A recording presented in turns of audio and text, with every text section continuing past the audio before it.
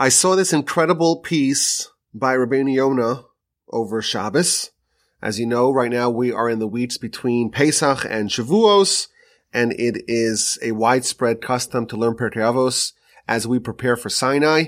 Of course, Pirkei Avos is the book about Jewish ethics and morals and how we develop ourselves into a vessel worthy of receiving Torah.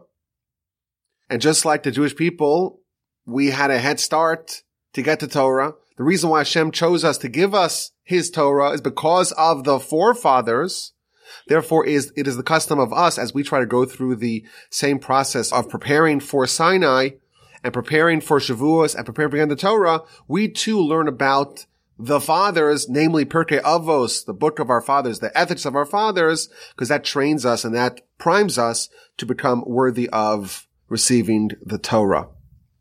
So over Shabbos, we were learning it in the shul, and I came across this incredible piece that I wanted to share with you today, a piece by the Rabbeinu Yonah commentary on Pirkei Avos. Now, as an aside, my grandfather, blessed memory, in one of his books, he has a chapter called Tzuras Yehudi, which means the shape or the infrastructure or the framework of a Jew. What's the framework of a Jew? And in that chapter, it's a very famous chapter, he writes that there are 4 critical works that every Jew needs to know really well. And that's going to be the framework, that's going to be the architecture in which we build our spiritual edifices. And those 4 are, the first one is Chumash, the Torah, with Rashi and Ramban. That, of course, connects us to the Torah, to understand the stories of the Torah, to understand the mitzvahs of the Torah, to understand the lessons of the Torah, to be abreast with the Jewish nation as we progress through the Torah each week. So that's Chumash, the Torah with Rashi's commentary and the Ramban's commentary. And then there's Mesilas Yesharim, which is the foundational work of Musar, of Jewish ethics. This is the book of what Torah is supposed to do to us. What are we supposed to do to make sure that we refine ourselves and make ourselves really akin to angels? And then there's the Mishnah Berurah.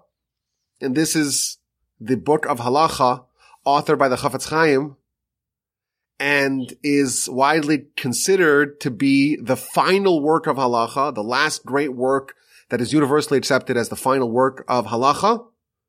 And finally, the 4th book that he writes, that every Jew has to know really well, is Pirkei Avos, which is Ethics of the Fathers, with the commentary of Rabbeinu Yonah, one of the ancient medieval commentators on the book, The Ethics of our Fathers. And on one of the Mishnahs we were learning, this is chapter 1 of Pirkei Avos, Mishnah number 14. It's actually an iconic Mishnah. It's courtesy of Hillel. And the comment that he says I found to be so interesting. It's short, it's powerful, interesting, really interesting, contains a lot of lessons, and it really struck me. I figured I would share it with y'all. Now, this Mishnah is, again, it's famous. It's misattributed, or it was plagiarized by a lot of people. Amongst them, even Ronald Reagan. Ronald Reagan was the one who stole the Mishnah of Hillel. Hillel was the one, of course, who told us, he told the convert wanted to learn all of Torah while balancing on one foot.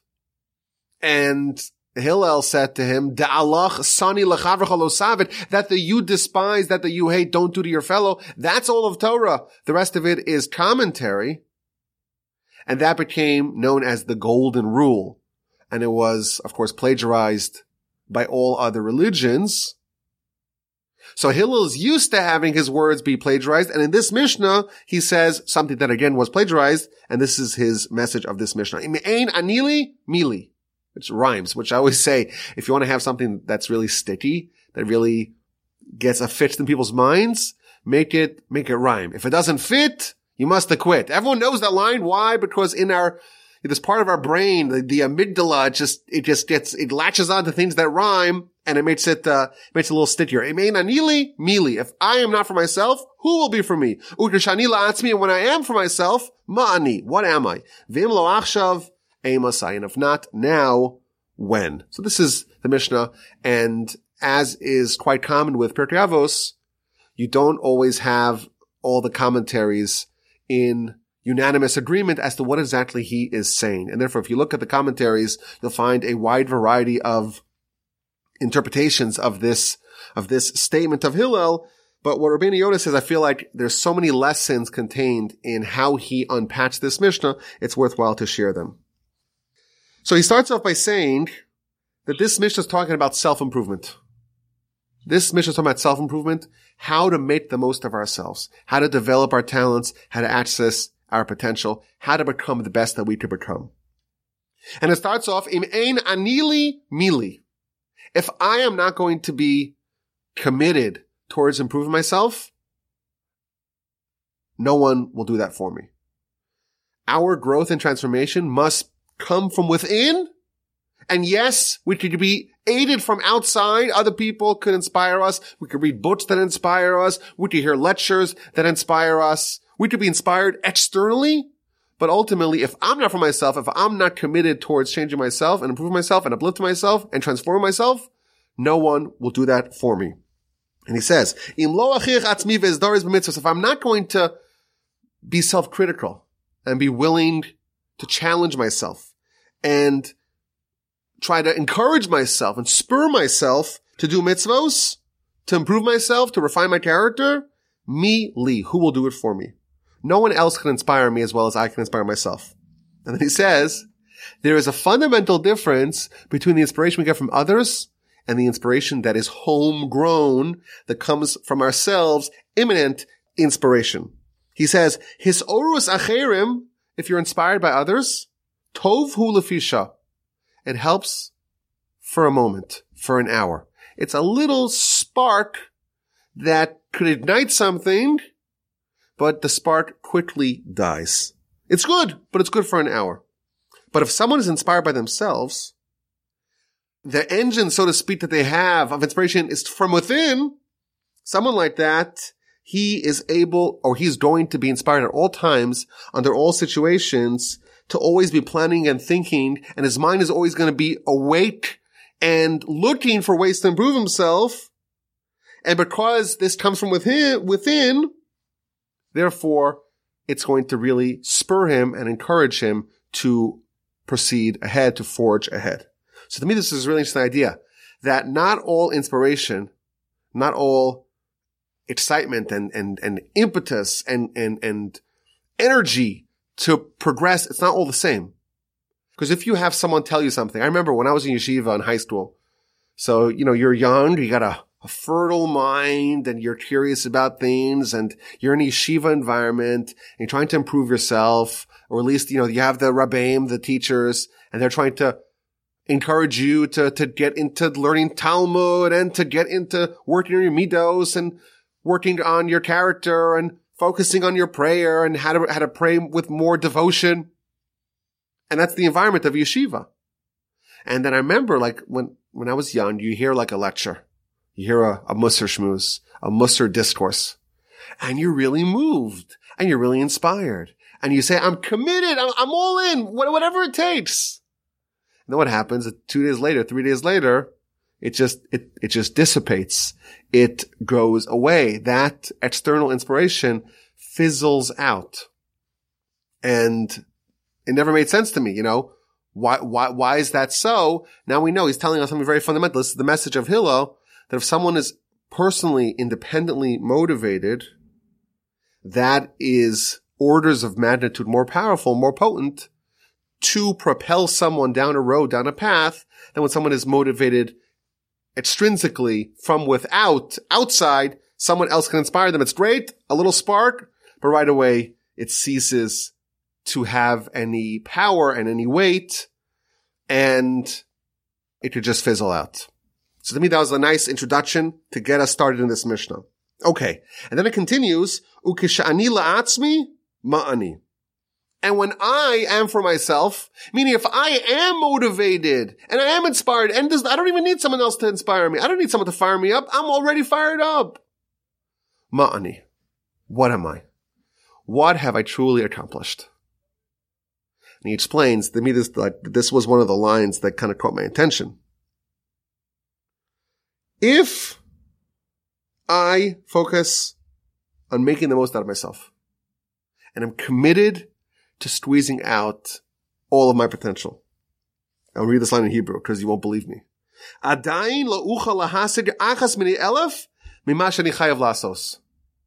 If someone is completely motivated, they're totally on board, committed, they're still not able to acquire or to access 1/1000th of what they need to do.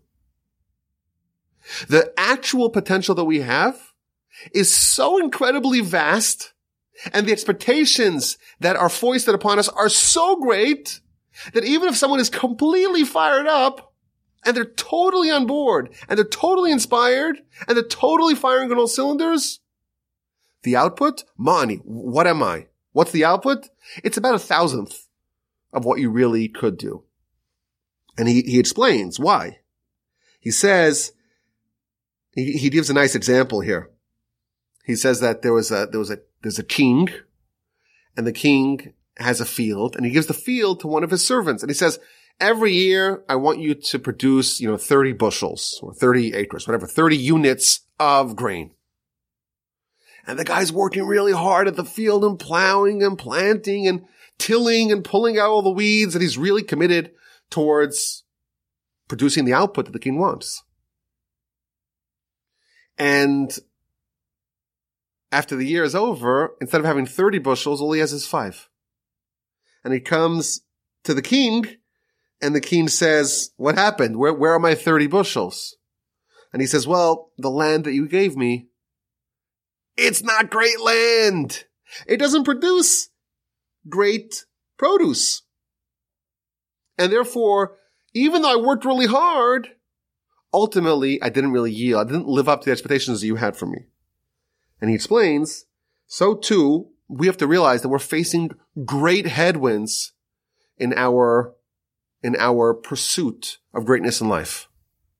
We have a Yetzer Hara. We have a force within us that is trying to stop us at every turn, that is throwing these curveballs and obstacles and problems our way to try to torpedo any growth that we have. And even if someone works really hard, to do what Hashem wants of him, he says, I really want to do what Hashem wants of me. Still, a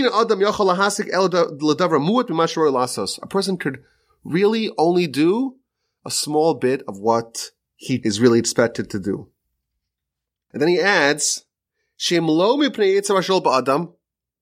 if a person did not have this Yetzer Hara, how would a person behave? What would a person do? Even without hard work, he would relentlessly and doggedly pursue mitzvos, and he would be like the proverbial field. They don't even have to plant anything. You don't need to plant anything, and right away it produces a tremendous amount. And his point over here is that our soul and our capacity, if we just removed the inhibitors, it would produce, we're higher than angels. This is a common motif in Jewish philosophy, that the soul of a person, the neshama, the soul of a person, is actually much loftier than angels. There's nothing that, we think of an angel. The angel is able to do whatever it wants, total power, unbridled power. Our soul is even more powerful. And the only reason why we are so limited in our upside, our spiritual upside, is because of the Yetzer Hara. And that shows us, he's trying to impress upon us the power of our antagonist. The amount of power that we actually have is 1,000 times more than what we could produce if we tried our hardest. If you try your hardest and don't stop for a second, completely committed, you're doing about 1,000 of what you would have done absent the Yetzer Hara. That's his point. And therefore, that's showing us the strength of our foe, of our adversary. We have something within us, which the Talmud, by the way, describes as a foreign god. It has godlike powers. God, of course, with a lowercase g. But it's such a formidable foe, because look how powerful it is. Absent the Yetzer Hara, you would do 1,000 times more than you could potentially do if you worked your hardest with the Yetzer Hara. And therefore, all the more so, when you realize the intensity of the strength of your adversary, all the more so he's encouraging us to be up to the task of putting on a good fight, of resisting its temptations. When realize what kind of foe you are matching up against, realize how many headwinds you have, and make sure that at least whatever it is that you can do, you do that and don't end up with absolutely nothing. That's how he interprets the second part of this Mishnah. And finally, ve'im lo achshav emasayed, if not now, when? If not now, when? And to this, he actually brings 4 arguments. 4 different arguments for urgency. For urgency. If not now, when? Right now? Right now is the time to start.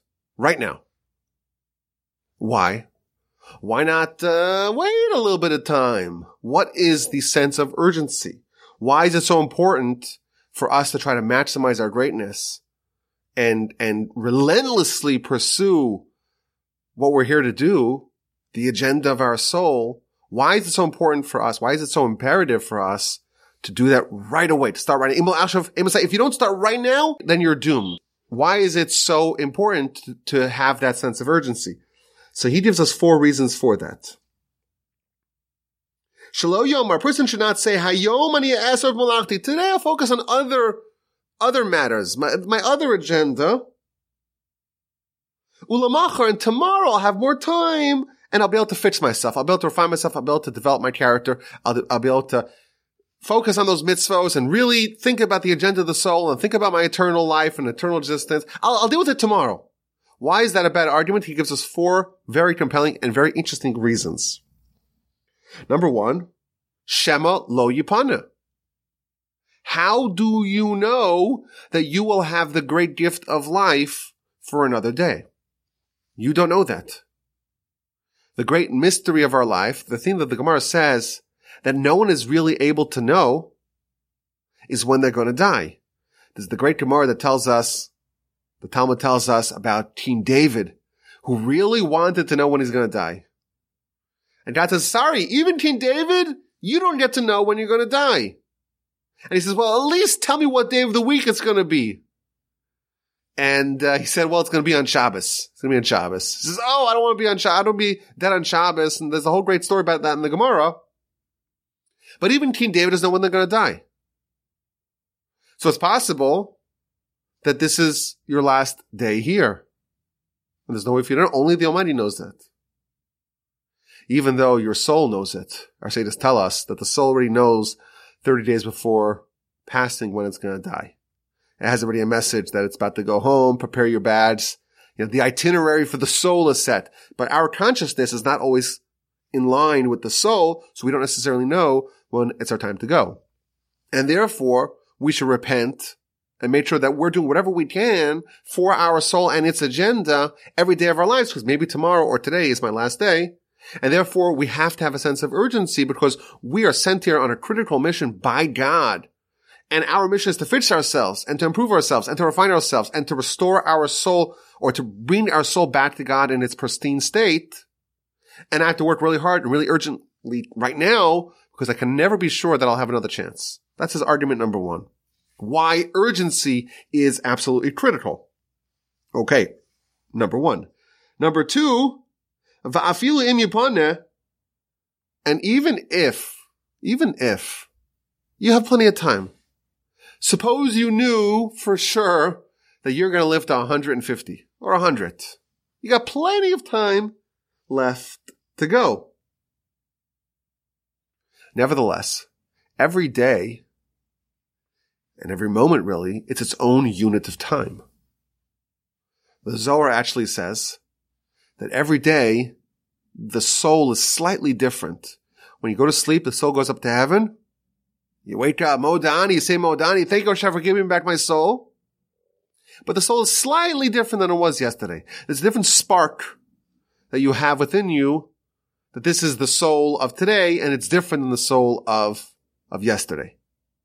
And therefore, every day is really its own little lifetime. Because this particular soul is in you for this particular day, or this makeup of the soul is within you this day, and that's the only day that you have this particular soul or this particular arrangement of a soul. And therefore, every single day is a lifetime for that particular version, makeup of you as that person. So yes, collectively, even if you worked the last 50 years of your life to make sure that you're refined, but all those years and all those days and all those moments that you missed, well, there's parts of you where those spiritual entities are not refined. And therefore, if you don't fix it, if you don't have that sense of urgency, then those days are lost. That day that you missed, you can't make up for it the rest of your life. Every day that you're alive, that day is its own spiritual entity, its own little entity in time, its own little lifetime. Every day it's its own little lifetime. And therefore, you gotta make sure that on this lifetime, on this day, you are doing what the Almighty expects of you. So that's the second argument. The first argument is you have to have urgency because you never know that you'll have the time to do it. Maybe this is your last day. Maybe you're not going to make it to tonight. How do you know? You won't be hit by a car. You'll be struck by lightning. You won't have, God forbid, an aneurysm or something like that. How do you know? You have no idea. We're flying blind over here. Argument number one. Argument number two, even if you do know that you have plenty of time, there's still a sense of urgency because every single day is its own day that you have to do what the Almighty trusts you. And if you fix your life and you repent at the end of your days, of course, you come up to heaven pure, but nevertheless, there is a day and that spiritual entity has to be fixed. And therefore, we have to have a sense of urgency in our spiritual lives. Argument number two. And then he says, this I found to be really interesting. What's his third argument for urgency? So he says, Imlo achshav, if not now, right now, you are the youngest that you will ever be again. This is the youngest you'll ever be again. So you used to be younger, and that's too late. Those decisions have already been etched in the book of life and the book of Chronicles in heaven. That's already done. All your deeds are already inscribed in a book. That book has already been written. The book of the past, it's behind you. There's no way for you to alter that. Well, maybe you could repent and you can maybe alter. That's the miracle of repentance. But as a general rule, the past is the past. And then all you have now is you're just getting older. So therefore, right now, you're the youngest you'll ever be again. And now is the time to fix. Why? Because once you get old, it becomes harder and harder to change. The older you get, the more set in your ways you get, and the more impliable you are, the more rigidly affixed in place you are, the less malleable you are, and therefore the harder it is to change. And he brings this great analogy. The verse in scripture in Psalms says, Asher banenu k'netim megudalim, that our children are like grown saplings or grown plants. And he explains, when you have a small tree, just recently planted, you could manipulate the growth of that tree. And that's what you'll see very often. If there's a new tree planted, they'll put like a little fence around it and they'll have streams on either side to hold it straight.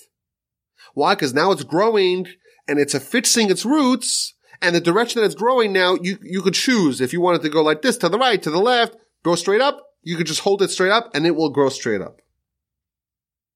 And it won't be corrupted, it won't be crooked. But if you have a tree that was neglected in its youth, and it grew askew, and now it's not straight, it's impossible to fix it. So too man, says Rabbeinu Yonah. When you are young, man's like a tree. Of course, the verse tells us in scripture, in the Torah, Ha'adam eitz hasada, man is compared to a tree. And that's, again, a common motif in Jewish philosophy, that we're like a tree. Our sages tell us that we're like a tree, but it's an upside down tree. A tree has its roots in the ground. The roots of man are really in heaven. So we're like a tree, but we're suspended upside down, so to speak. But of course, another way to understand this is that, the tree, there's parts of the tree that are not visible, right? There's parts of the tree that are invisible, that you cannot see. And that really is the life of the tree. And then you have a tree, if you have a tree that looks really strong, but doesn't have any roots, it may look alive, but it's really dead. And the way to determine the life and the vitality of the tree is to find out how the invisible parts of that tree are doing, not how the visible parts of the tree are doing. Similar to us, we have an invisible soul, and that really determines our life. And the parts of us that are exposed, that are manifested, the physical parts that can be seen, those parts really don't tell the full story. Like the Gemara says, the Gemara in Brachos famously says that the Rashayim, the wicked, in their lifetime are really dead. They look alive, but the invisible parts of them are dead. Those roots, so to speak, those spiritual roots are not present or not strong, and therefore they are dead when they appear to be alive. Really interesting idea. So if man's like a tree, the way you change it, the way you manipulate it, the way you get it to grow nice and straight is in their youth. Kaina Adam, so too man, but now, when they are young, it's easy to get the person to do what's right. To manipulate children, not manipulate, it's a strong word, but to indoctrinate, also a strong word. To educate a child, these are just different words for the same thing. To educate a child properly, it's much easier because they're much more malleable. Those roots haven't gotten so fixed in place. But then when they're still young, it's easy for them to grow in a proper straight way and to deviate from bad. But if they are old and they're all corrupted and twisted, is it possible for us to fix it? And he quotes the famous verse in scripture, in Mishlei, in Proverbs 22, Chanoch lanar al pi darko, educate a child, raise a child as per their way, gam ki yasno lo yasam mimeno. Also, when they get old, they won't depart from it. So the idea that he's saying is that it's easy to raise the child. They're like a tree, and once they are fixed in place, once they mature and they're still straight, they're not crooked, it's actually hard to change that as well. And that's almost like the insurance policy. You raise the kid well, and they're flourishing, and they're getting firmer and firmer in their roots like a tree, and therefore it's much harder to knock them off their game because now they've been raised well. This proverbial tree is facing straight up, and that's why they are in really good shape. Over Shabbos, someone pointed out that the tzaddik is compared to a palm tree. So he wanted to suggest that like a palm tree is very straight, very straight. And he also pointed out that the cedar trees are spiritual trees. The cedar trees, we build the temple of the cedar trees. The Arzei Alavana, the tzaddikim, the righteous people are compared to cedar trees, very straight trees. Maybe that's part of this analogy, that they were raised well, and they're strong, and they are fixed in place in the proper way. That's his third argument. Why is there a need for urgency? You're the youngest knight you'll ever be, and therefore you're the most malleable that you will ever be. And how do we want to impact you? Well, now's the best time that it'll ever be. If not now, when? Because if you're not going to be able to do it now, it's going to be much, much harder in the future, because every second that you wait, every moment that you wait, you're getting older and older, and the tree's getting thicker and thicker, and more affixed and more cemented into place. And therefore, there is a need for urgency. And finally, his fourth argument as to why there's an imperative for urgency in rectifying our ways, in improving our ways, in refining our ways. And that is because if we want to fix ourselves at the very end, let me live a good life, have a good time, enjoy myself, be able to do what I want, but I'll get to it. I know, I believe I have a soul. I believe it's my mission here to fix the soul. I have temptations. I have a difficult time, but I'm not going to neglect the soul. I'll get to it before I die. And again, we're assuming that they are going to live a long time. They'll have plenty of time to fix it. Nevertheless, it's really hard to do complete repentance at an old age. Because repentance at an old age, einena tshuva shlema, is not complete, perfect repentance.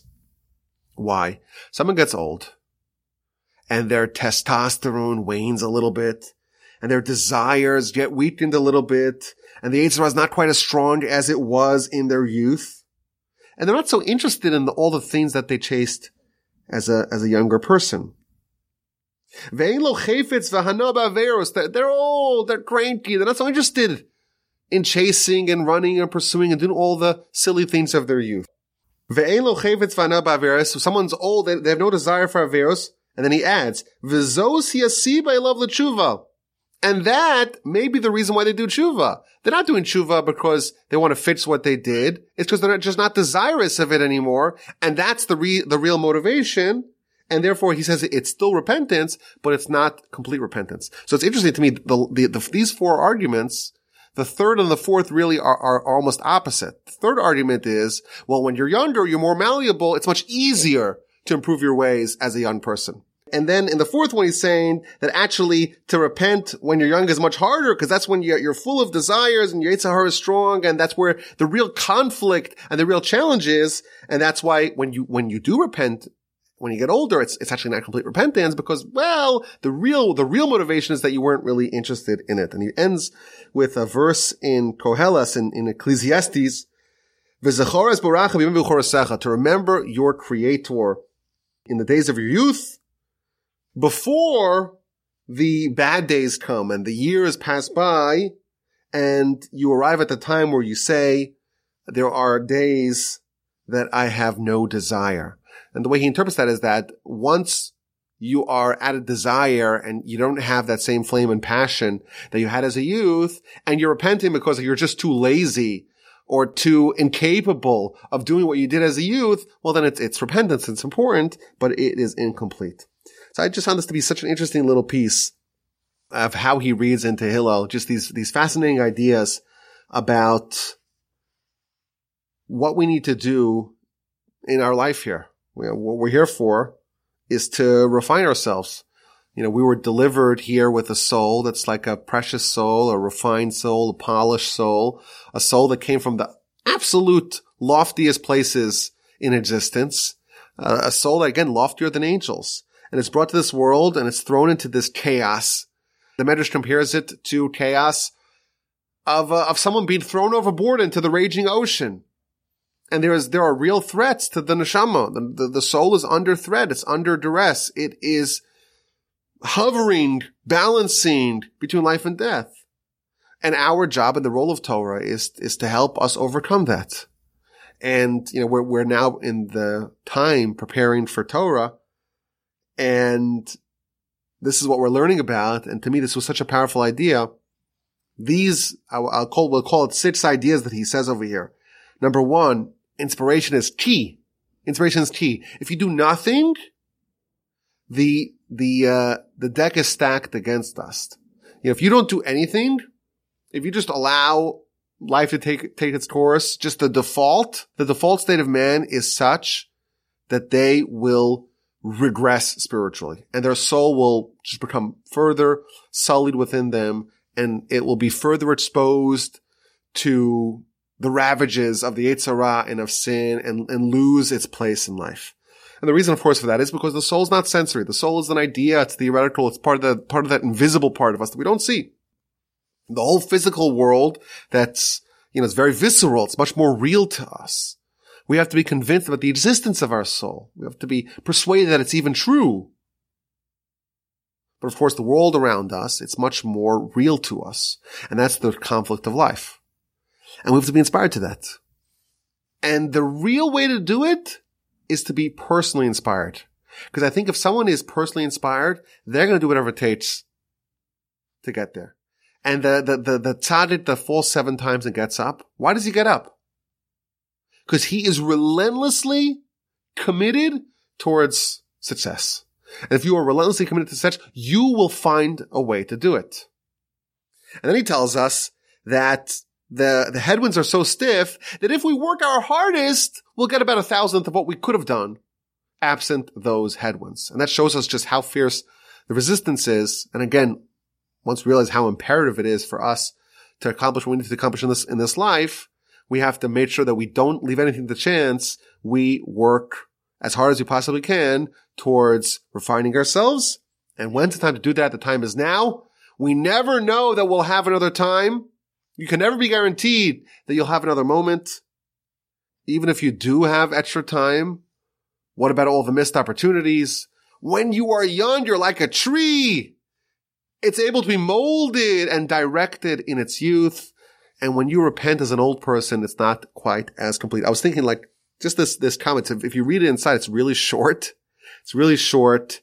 And I feel like it could give us an entire master class on how to develop ourselves, how to improve ourselves. And that's really what it's all about. My grandfather used to even say that even Torah is a tool. Of course, Torah is that's what we got from Hashem. But why do we get it from Hashem? It's a tool for us to perfect ourselves and refine ourselves. That's what it's all about. Abraham perfected and refined himself without Torah. How did he do that? That's a hard question to answer. He's Abraham, and that's how he did it. Moshe was so refined that he was able to get the Torah and negotiate with angels before he had Torah, just because he went to get it. So the goal is for us to be refined and perfected, and for us to be gentle and kind and angelic and noble and dignified, and to maintain the stature of who we actually are as just a soul walking in this crazy world. And Torah too is a tool. And that's really what our life's conflict is all about. And we learn these amazing lessons. We have to be inspired. We have to know our enemy and know that it's really knocking out 999 out of 1,000 units of success that we could possibly have. That's how strong it is. And the time to get down to work is right now. And if you're listening to this and you're inspired, you should know that it's not going to last. It's not going to last because if it comes externally, it doesn't have quite that same power. We find a way to make it that we're personally motivated and we're always scheming and thinking of new ways to improve and always have a new plan. I remember when I was at the Mir Yeshiva in Israel. So the great legendary Rosh Yeshiva was Rav Nosson Tzvi Finkel, Rabbi Finkel. And very often he's always launching new initiatives. Always trying to find a new frontier. And he always have a new operation, a new challenge to the students of the yeshiva. And you see some people like that, people who are always thinking and strategizing of new things that they could embark upon, of new challenges they could give to themselves, of new ideas that they could experiment with.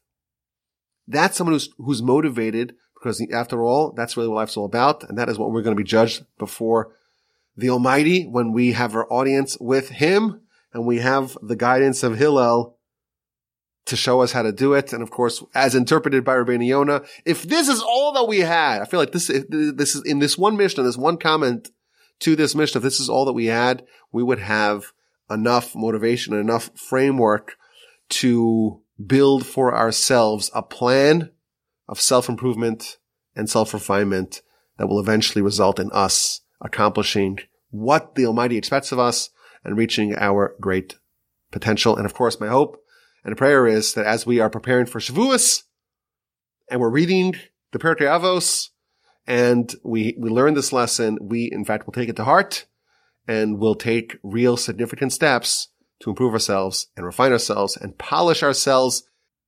In the words of the Or HaChaim, the days of the Omer, the counting of the Omer, the Sfiras HaOmer, the word Sfira, which means the count, but it comes from the word sapphire. Why? This is the time to refine ourselves like a sapphire. May we be refined like a sapphire, like a gemstone in our march to Shavuos. I thank you for listening.